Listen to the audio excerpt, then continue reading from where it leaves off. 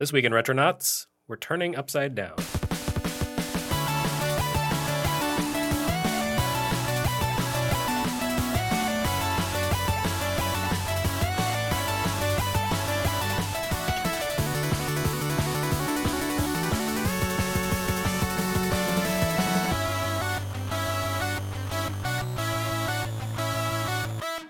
Hi, everyone, and welcome to a short episode of Retronauts, or Retronauts Micro. This time, instead of doing just the usual script, I've invited Sam Claiborn here. Hey, actual Metal Storm owner. Wow. Actually, I own a copy, too. It cost a lot of money. And we're here to talk about, Metal Storm. That's going to be this episode.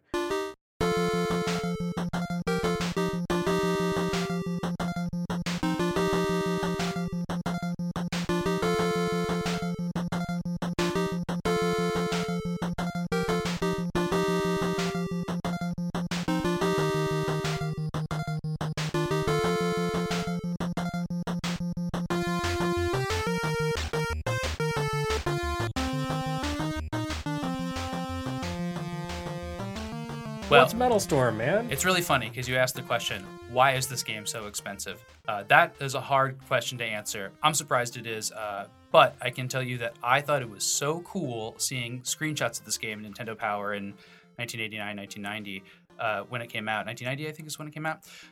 Because it was gorgeous. It was an amazing Super Nintendo 16-bit era looking game with some effects from the Super Nintendo, like parallax scrolling with these backgrounds. It had a lot of perspective. Now, when you look at it, it doesn't look like it has a lot of color, but it did feel like it had a lot of color then. And then just like amazing animations, which you couldn't see in screenshots, but I found out once I got it. Yeah, the game really moved smoothly and looked great. Mm-hmm. But the biggest, most interesting thing about it is the fact that it was really, how to describe it? It was another one of those games that attempted to reinvent the platformer. And that's something you saw a lot on NES. The NES kind of invented the platformer with Super Mario Brothers, and within the following years, you had games like Bionic Commando, which was an arcade game originally, but was perfected Took away the on jump, NES. added a grappling hook. That's right. That's how they played with it. So Metal Storm, DuckTales, it takes away your standard attack and makes jumping your attack, but not in the Adds a way of pogo Super Mario cane. Brothers, right? So Metal Storm was kind of part of that tradition. It was a game where you jumped and you shot, just like, Contra or something. But if you jumped again while in midair, you would flip gravity. It wasn't just you would jump upside down. Like Everything that wasn't everything bolted around down. you, would flip upside down. You had this crazy ability to affect gravity fields. So that became an integral part of the game. Like, if there was a gap that was too wide to cross, you would jump, and then at the top of the arc of your jump, you would press jump again, and it would cause you to flip upside I think down. you press up or down based on where you are, too. Oh, yeah, that's right. And then part of the appeal of that is that you can make levels that are explorable, that you can choose a direction to go. You can go way up or way down. It's not just left or right. So there's these levels that you'd get to where there's much better power-ups if you chose to flip up through a top wall, and you couldn't go back. So you're always going forward and either choosing a top path or a bottom path. Kind of puzzle-based, too, because you could only jump through some things one way. And so it was parts of it felt very puzzle platformer. Yeah, it was. It kind of brought that sort of classic arcade element, of being able to pass through the screen from one direction or the other. There were certain stages that were basically just like kind of like narrow tunnels, and you would scroll infinitely through them up and down, and everything would just kind of repeat. It's hard to describe, but it really it's like the Pac-Man maze. You can come out the bottom. Yeah, again, the game really played with your sense of space and like perspective and relationships between objects. And a good orbital gravity feel too. Like you're jumping in these parabolas, and when you flip the gravity, you keep on arcing in a very natural feeling way. Really, really like how that game feels. Yeah, and so this was published by Irem. Irem is awesome. They always made cool games. Usually you're in a spaceship in their games, right? Yeah, there's a lot of them. The R-Type was kind of their big series. But the actual game itself was developed by a company called Tamtex, which was basically just like an auxiliary of Irem, and eventually was brought into the company as their Tokyo development studio, according to the internet. That's like the only information on the internet about Tamtex is that they became Irem's Tokyo studio. But you looked into the people who worked on the game specifically and found some cool connections. Like a connection to Little Samson, which has a lot in common with this game, and just being beautiful and having good animations and just feeling like a 16-bit game. There's a certain feel to both Little Samson, like and Metal Storm. They're both very dense games. They're also both very expensive. Maybe not coincidentally. I don't know. Oh man, Little Samson is a logarithmically more expensive, exponentially. But yeah, like there is that connection. There's an R-Type 3 connection, Darius Gaiden, and Assault Suits Lanos, which is probably the most direct connection because that is another one of those suits where you're stomping around in a giant suit of armor, robot armor. But, it doesn't have the unique element of the gravity flipping that Metal Storm did. And it's actually a pretty short game. There's 5 stages? Yeah, you get through them pretty fast. There's some difficult boss fights, but they're always big room boss fights where you have to attack different things. Right. And there's a couple of bosses that really make use of the gravity element. There's one where you're fighting like the bosses that are also your footholds, and as you defeat them, you gain less and less space to jump on. So you really have to be mindful of how you approach that. It kind of reminds me of the the Reznor battles in Super Mario World, but cranked up to like 20. Not just 11, a 20. It's just a really unique and cool game. It's not really the kind of game that you can have a long conversation about. No. But a flashy enough, expensive, rare Nintendo game that's actually worth seeing and worth playing. Like it's one of the it's worth seeking out. Yeah, some of the really pricey collector's items are not really worth that much. Surprise at Dino Peak. Yeah, that's the one I was going to name. Restaurant. Right. Yeah, like who cares about those games? They're Mighty Final Fight. Like they're not fun. They're okay, but middling to decent. Whereas Metal Storm really was great. I mean, it was it passed the classic Nintendo Power cover test, which is not necessarily the number one indicator of quality. There were some dogs on Nintendo Power on the cover. Depends on what was happening that month. Like what good games are coming out for NES. Felix but this was Cat. Apparently that's a pretty good one. I need to try that out. But it's not cover worthy. I gotta buy that before it gets expensive. Now that we mentioned it.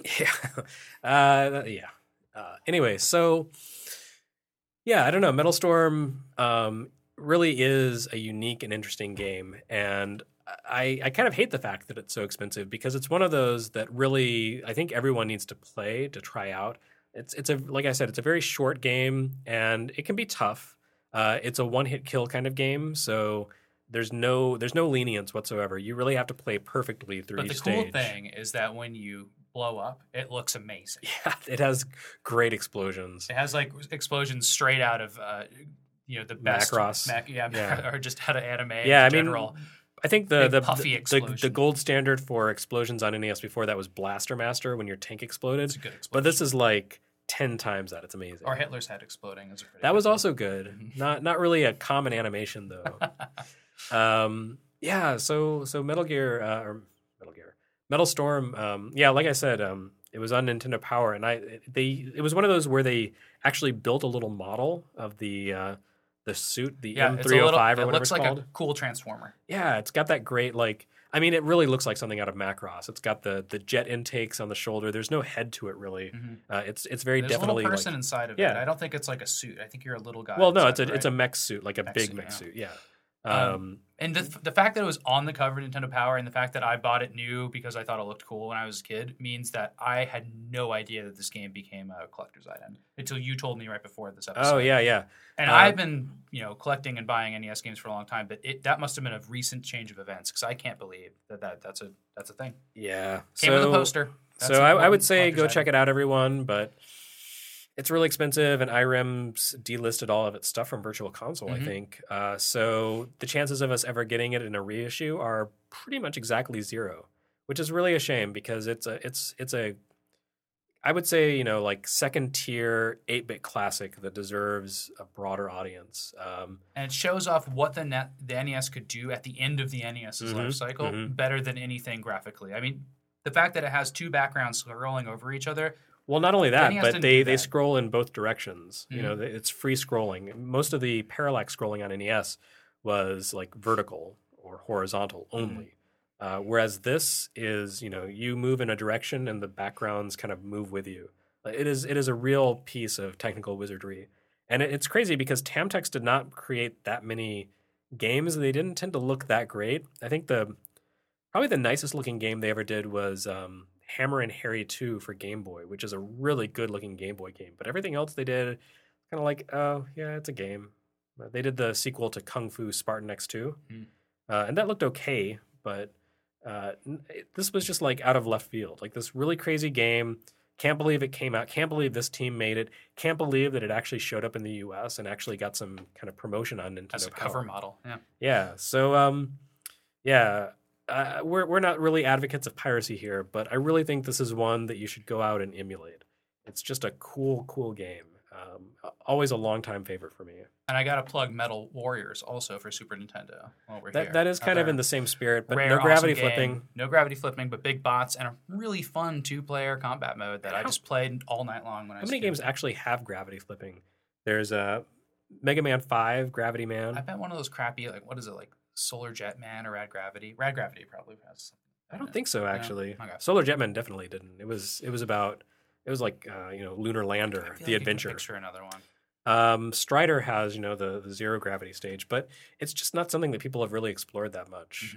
So the whole castle turns upside down and something like that. Yes, but gravity doesn't. So a unique little gem of the NES era, definitely worth tracking down if you just won the lottery.